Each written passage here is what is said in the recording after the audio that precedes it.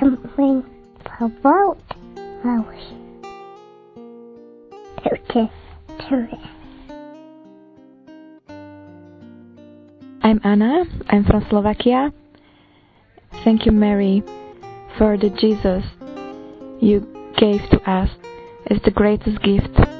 And thank you for being our mother and protect us for impure things in the world and cover us with your love, patience, and thank you for leading us into the joy life.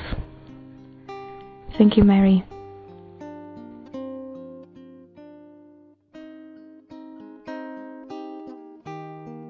Volám sa Anna a som zo Slovenska. Chcela by som povedať len zo pár myšlienok. Ďakujeme ti, Panna Mária, za ten najväčší a najkrajší dar, ktorým si nám priniesla. Ježiša. Ďakujeme ti za to, že si našou matkou, že nás chrániš a sprevádzaš na cestách.